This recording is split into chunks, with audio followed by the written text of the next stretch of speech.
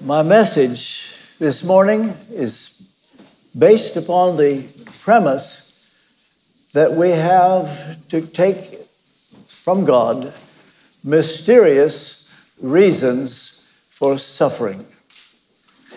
I want to read to you from Colossians chapter 1, verses 24 to 26. Now I rejoice in my sufferings for your sake. And in my flesh, I'm filling up what is lacking in Christ's afflictions for the sake of his body, that is the church, of which I became a minister according to the stewardship from God that was given to me for you, to make the word of God fully known, the mystery hidden for ages and generations, but now revealed to his saints. May God be pleased to bless the reading and the preaching of this, his most holy and infallible word. Brief word of prayer. Heavenly Father, I ask now for the sprinkling of the blood of Jesus by your Spirit to rest upon every mind in this place in order that their perception of what I say will be heard as you intend. Cleanse my tongue that I will be your transparent instrument to say all that needs to be said, nothing that doesn't need to be said. Help me to be very, very simple, very, very clear.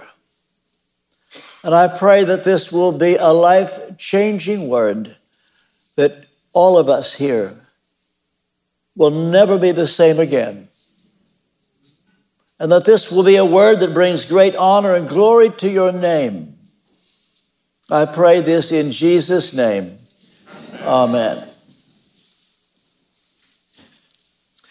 You may recall that Paul has not met the Colossians, therefore they've never met him, and he's writing to them from prison.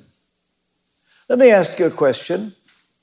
If you received a letter from a man in prison who had a bad reputation, hated by the world, and he writes you a letter and wants to tell you how to live your life, would you listen to him?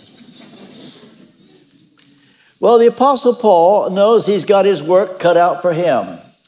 First of all, Paul had enough difficulty with some of his own followers that knew him. You know, he had a problem with a group, we now call them Judaizers.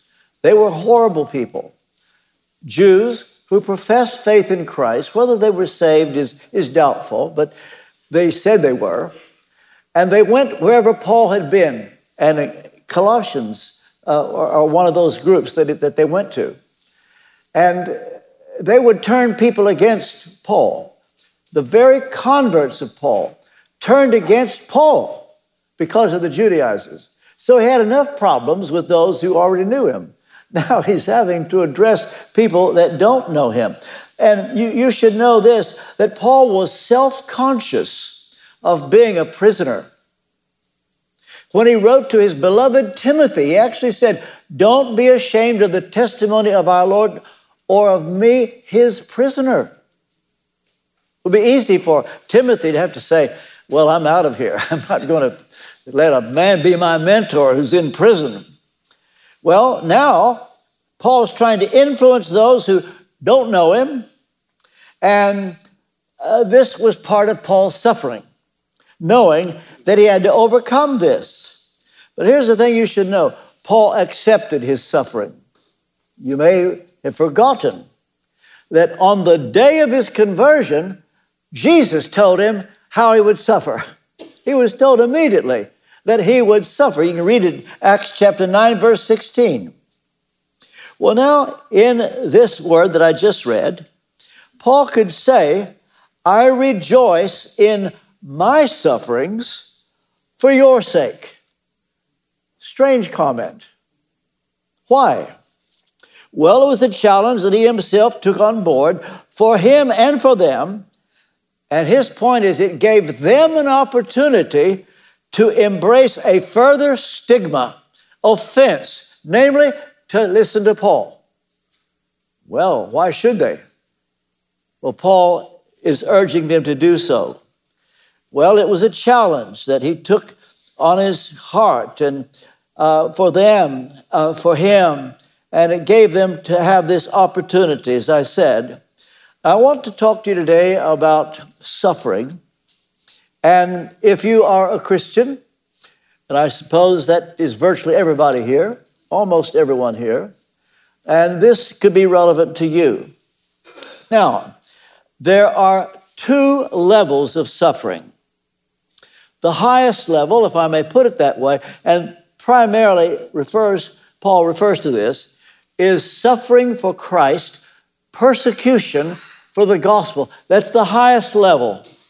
When you're there, that's as good as it gets. When you suffer for righteousness' sake, not for your errors, but because of the gospel. And that's primarily what Paul means here. However, not only that, there's a second level, and that gets all of us. You may say, I've never really suffered for the gospel. Could I say to you, that will change. There are ominous days ahead for Britain. I don't know how long I will live, but I can tell you things are happening so rapidly. There is a demonic spirit abroad that's going to take over this country, and Christians are going to be persecuted like you've never thought. Look what happened in Sri Lanka just a week ago. A couple hundred at least killed because they were hated because they were Christians. And that's coming here. I wish I could preach this sermon in Sri Lanka, but I want all to take this on board. Possibly the most important sermon I've preached at Kensington Temple in all the years that I've been here. But there, as I said, a second level. That means any kind of suffering. If you're in pain right now, you qualify. If you've lost your job, if you've been betrayed by a friend or jilted and you're in pain today, perhaps there's emotional, psychological suffering, and people don't want to admit to mental illness. It can be so painful. Perhaps you suffer from not being able to sleep. Well, you see, the Apostle Paul had this sort of suffering as well. And you need to know, Paul believed in healing. And remember, throughout my message today, Paul believed in healing. He prayed for the sick, saw sick people healed, but he himself wasn't always healed. He talked about a thorn in the flesh. That's a phrase he uses. 2 Corinthians 12. And he said, I've asked God 3 times to remove it. It wouldn't go away. How do you know that you've got a thorn in the flesh? Well, possibly when you keep praying that something will leave and it doesn't, consider that could be your thorn in the flesh. And what's the purpose of it? Yes, in Paul's case, he said, it was so that I would not take myself too seriously or be too highly exalted. God has a way of humbling us. But it may not be always for the gospel. Listen to Paul. He talks about in 1 Corinthians 4, he says, to the present hour, we hunger and thirst. We're poorly dressed. Do you ever feel odd that you're poorly dressed? Some people don't want to go to church. They say, well, I can't go to church because all these people will be well dressed. He says, I've been buffeted, homeless. We labor, working with our own hands.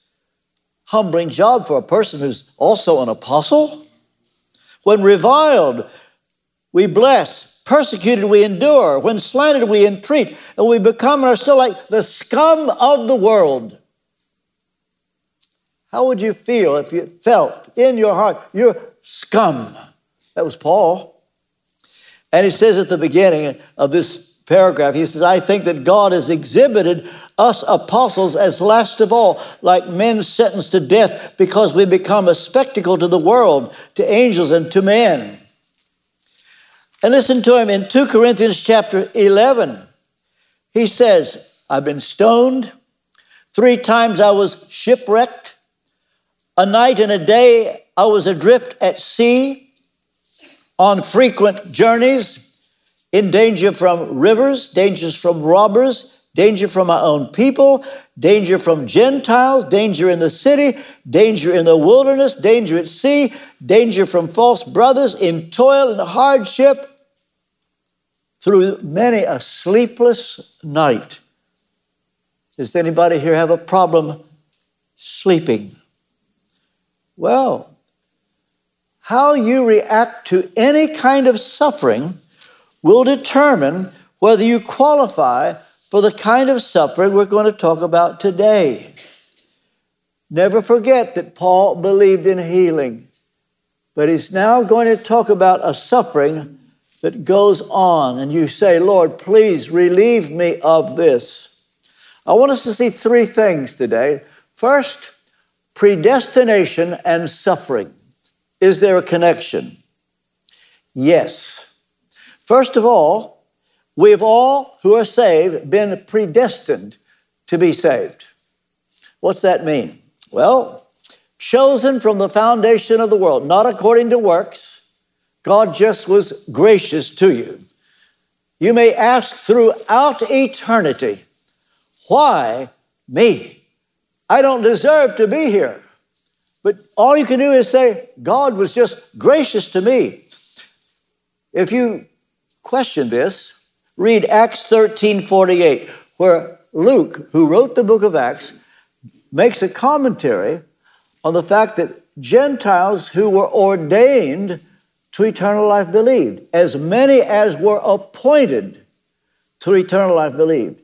You say, well, RT, I believe as many as believe were appointed to eternal life. That would be a true statement. But that's not what Paul believed. That's not what Luke stated. As many as were ordained to eternal life believed. And so we're saved by the sheer grace of God. But then you ask, are you also saying we're predestined to suffering? The answer is yes. Paul says it again and again. 1 Thessalonians chapter 3, verse 3, he says to them, don't be unmoved by these trials, knowing we were destined for them. 1 Thessalonians 3, verse 3. He said to the Philippians, 1, 29 and 30, not only is it given to us to believe on Christ, but to suffer for his sake. James chapter 1, verse 2, count it pure joy when you face trials, troubles of any kind. You know, when you first read that verse in James, count it joy when you're in trouble or you're having trials, you may say, well, I need a little joy, so I'm just go out and look for a trial. Don't be a fool. It will come soon enough. But the issue here, in fact, the Greek reads, if you fall into the trial, in other words, you didn't ask for it. You didn't go looking for it. You fell into it. It happened. You might like to know that the reason for that petition in the Lord's Prayer, it says, lead us not into temptation. We should always pray that. The word temptation comes from the Greek word that just means testing, a trial. And we should pray. Louise and I pray the Lord's Prayer every day, as I've told you many times. Lead us not into temptation. Don't ask for it, but deliver us from the evil one. But there are times when God says, he looks around the body of Christ and thinks, I think you can have a trial about now. And your first reaction, if you're predictable, like most of us, you'll say, no, please, how could this happen to me? I'm talking to somebody today. You're in a real trial, and it hurts. And this is a message just for you. Well, predestination and suffering. When you realize that God is at the bottom of it all, it helps endure the pain. Not that God is getting even with you, not that you are being punished, but He knows you and He reckons you're up to it. And if you were not up to it, He wouldn't let it happen to you. No good thing will He withhold from them that walk uprightly. Well, that's the first thing, predestination and suffering. Second, the purpose of suffering. We come now to one of the strangest comments Paul ever made, and it is only here. In the whole Bible, it's in the New Testament, it's in Colossians, and it's this verse right now. Only time you're ever going to hear it. He says, I rejoice in my sufferings for you, and in my flesh I am filling up what is lacking in Christ's afflictions for the sake of His body, that is the church. So what is the purpose of suffering? Well, first, it is for the body of Christ. We're all a part of the body of Christ. We're all in this together. So if one suffers, we all suffer. And so you may be the head, you may be the hand. But if the hand hurts, you hurt. So anybody in the church, if they're suffering, it affects you. Revelation chapter 1, verse 9. I love this verse. John said, I am your brother and companion in tribulation. So if you can't find anybody who will sympathize with you, read those people in the Bible who've gone through the same thing.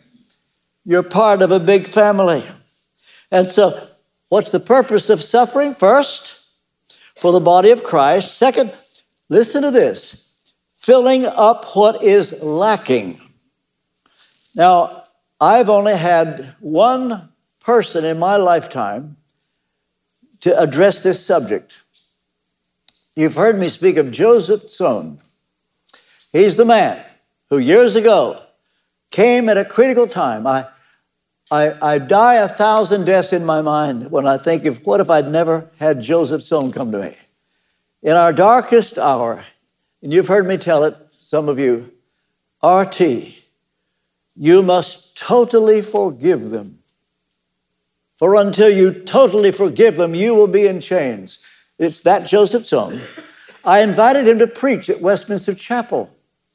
And it happened. He was planning to preach a sermon on mysterious reasons for suffering.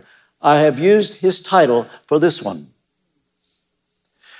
He had planned to preach that sermon, but the night before, and these were the days when there was the Iron Curtain. He comes from Romania, and he got news that in his own church in Romania, closest friends and family were persecuted and suffering beyond measure, and it was fresh on his mind. And we were all so moved by him preaching on that.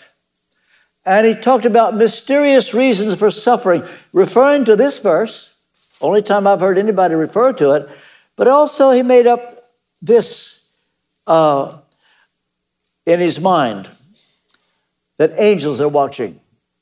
And he pointed out how God looked over creation and said to Satan, have you considered my servant Job? Now, I don't know how familiar you are with the book of Job. You all have a Bible reading plan, I know that. Once a year at least you read through the book of Job. And we know how Job went through horrible suffering. Don't ever forget that God started it.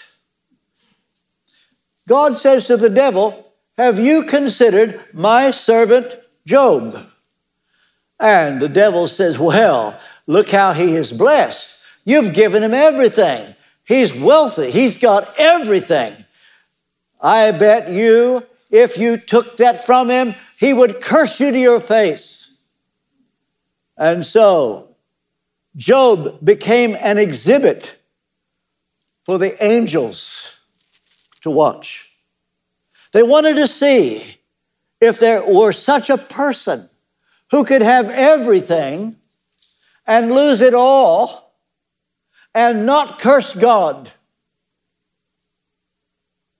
Have you ever thought that when you're going through a trial, you didn't know that in the heavens, God looked over his creation and said to the devil, have you considered my servant Simon?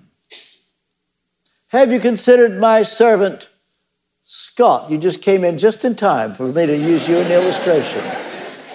That shows you're at the right place at the right time. Don't leave anymore. This is no joke. If you're going through a trial, remember, God had already orchestrated it. Why? Because he says you're up to it. And this is why James could say, count it pure joy.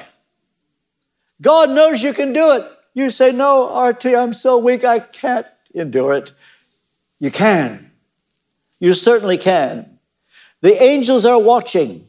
You see, if you are like most, the odds are trouble comes to your way and you say, no, I can't do this. I can't have it. Why me? Here's what happens. And Paul makes an astonishing point. So much suffering has been allocated to the body of Christ. A quota, a certain quantity. Such suffering is called Christ's afflictions, pain in his body. And God is looking for people who will suffer and not complain. And I can announce that there is space available because so many have complained and they lost their slot. And God is looking for others. When you consider the trouble in the world today, I'm told 200 million Christians suffering right now as we speak. Not to mention earthquakes in the Philippines in recent days. There are floods, famine. As I said, Sri Lanka. And it's all a part of the body. We're part of this body. And Paul could claim that this is precisely the explanation for his own suffering. He says, I'm doing it in my flesh. I'm filling up what is lacking in Christ's afflictions. And he's taken this suffering, therefore, with both hands. With both hands. And it must be said that this suffering is not punishment. It's God's preparation. In fact, Hebrews chapter 10, verse 12, that you might be partakers of his holiness. Is there anybody here who loves, by nature, holiness? I can tell you, we're all congenitally opposed to holiness. There's nothing about holiness that we're going to like at the natural level. And so God puts us through chastening to drive us to our knees so that we say, yes, Lord. For example, God said to Jonah, go. Jonah said, no. God said, really? And he sent the wind, he sent the fish. And the next 3 days, Jonah was praying to get to do what he didn't want to do. He's now, Lord, give me another chance. And God has a way that we might be partakers of his holiness. All right. Predestination and suffering. The purpose of suffering, but now, and you could see it coming, the privilege of suffering. What a privilege. As we saw, so much suffering has been allocated to the body of Christ. Let me put it to you this way by way of illustration. So if, let's say, so much money has been allocated to you, would you not welcome it? But what if it's given to someone else because you don't claim it? Well, I want you to know that suffering is money in the bank for you. And God is determined that so much suffering is allocated to the body of Christ. But there are those who reject that opportunity.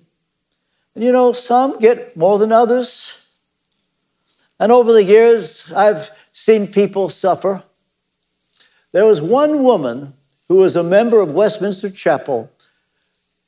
Actually, she was, I haven't asked permission to say this, but she was a convert of Louise. Louise went to her door, knocking on doors. In those days we did. And Yvette Cutter came to the Lord. And I followed her life. I've said to Louise, in my lifetime, I've never known anybody to suffer as much as Yvette Cutter. It's awful. Not just with her family and everything. One day, our verger at Westminster Chapel, Fred Jenks, came up to me and he said, I just got back from Gordon Hospital, saw Yvette. I said, how's she doing? Well, he said, when I went there, I felt so sorry for her.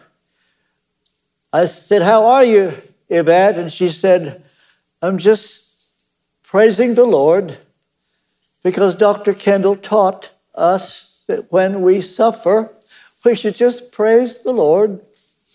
And I'm just sitting here praising the Lord. She had a mental illness. They used to call it manic depressive. They now call it bipolar. I felt so sorry for her. And I've often thought this, and I believe it's going to be like this. You know how Paul, the apostle, referred to himself as the apostles would be last in the queue? Here's partly what he means. Picture this. We're all going to stand before the judgment seat of Christ one day. You and I will be there. Oh, what a day. What a day. And we're all told, wait until your name is called, and then you go and stand before the Lord. You think to yourself, I wonder who's going to be first in the queue. Oh, probably the Apostle Paul or St. Augustine, Martin Luther, Jonathan Edwards. Oh, I know who'll be first in the queue. Billy Graham, or maybe Charles Spurgeon. Look here. High profile below means low profile up there. Low profile below when you are a nobody and can take suffering with grace and dignity. High profile there. So they wait quietly. And the name comes, Yvette Cutter. People look at each other. Who's that? Yvette Cutter. Do you know an Yvette Cutter? Anybody know Yvette Cutter? And this little lady comes up, that's my name. Oh, he's calling you. Go all the way. Me? Yeah, he's calling you. And here's this lady standing before Jesus. And he looks at her and says, Yvette, I saw you in Gordon Hospital, how you wept and you just kept praising the Lord. You didn't think anybody noticed. We saw you, Yvette. Welcome home.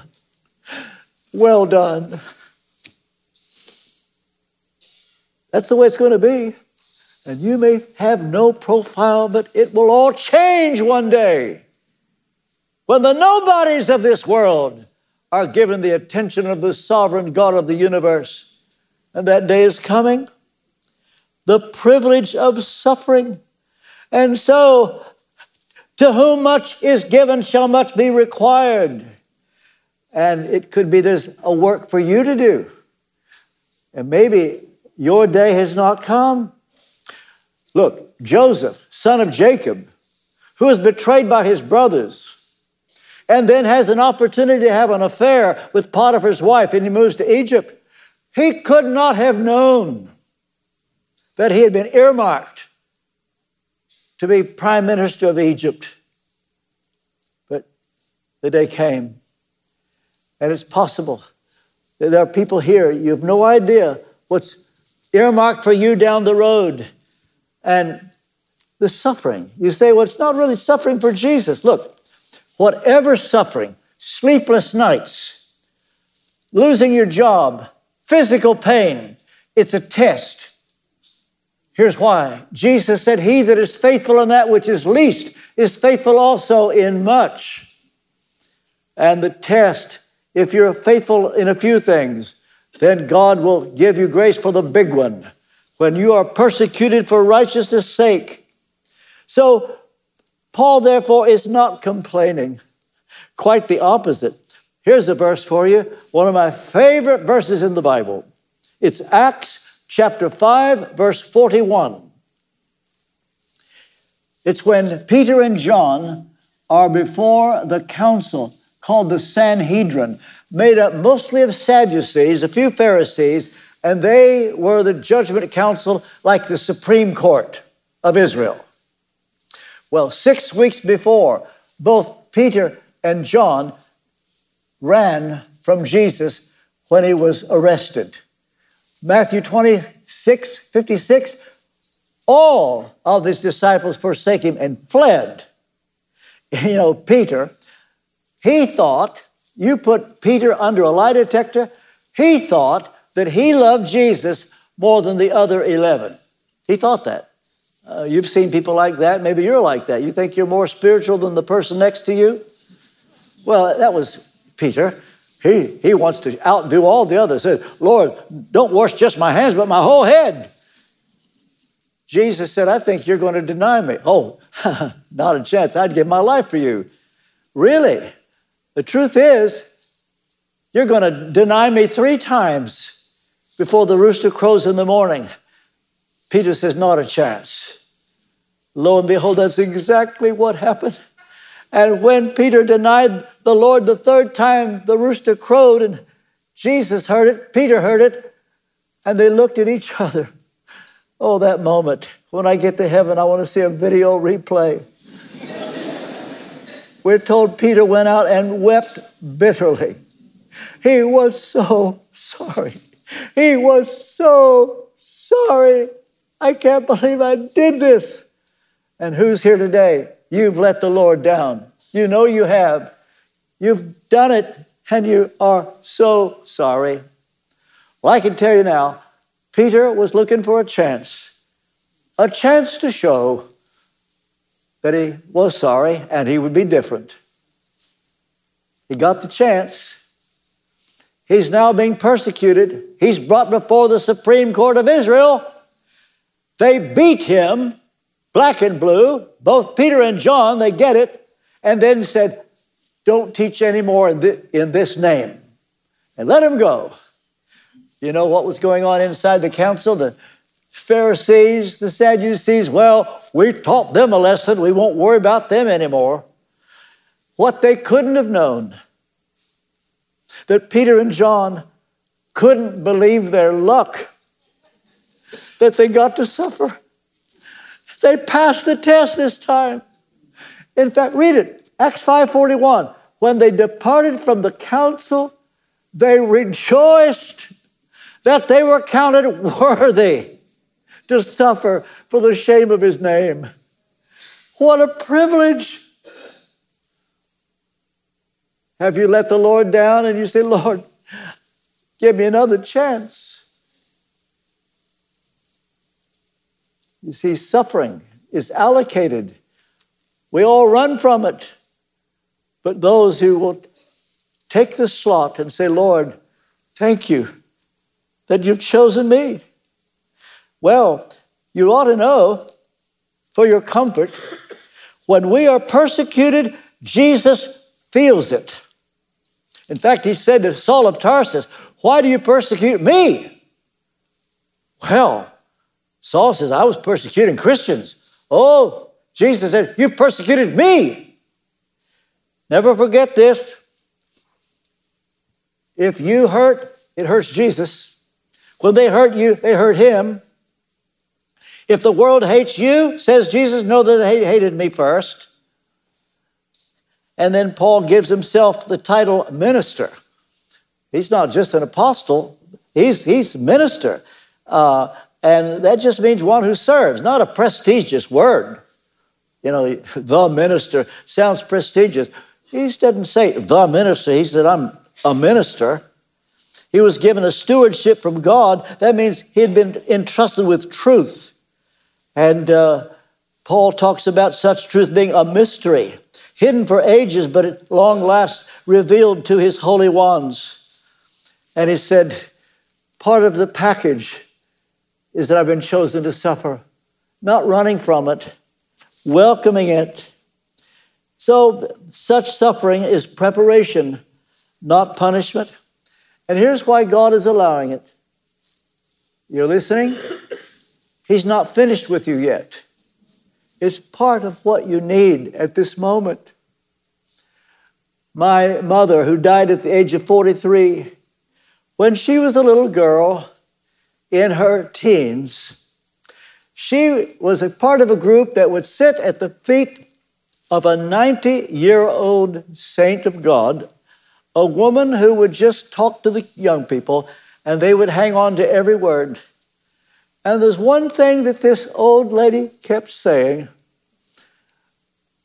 I've served the Lord for so long now that I can hardly tell the difference between a blessing and a trial. It becomes a part of a lifestyle. If God has chosen you to suffer, don't reject it. Be flattered. You're honored. Say thank you. The greater the suffering, the greater the responsibility. To whom much is given, shall much be required. So are you suffering? Take it with both hands. Count your blessings, name them one by one. Count your blessings, see what God hath done. Count your blessings, name them one by one, and it will surprise you what the Lord hath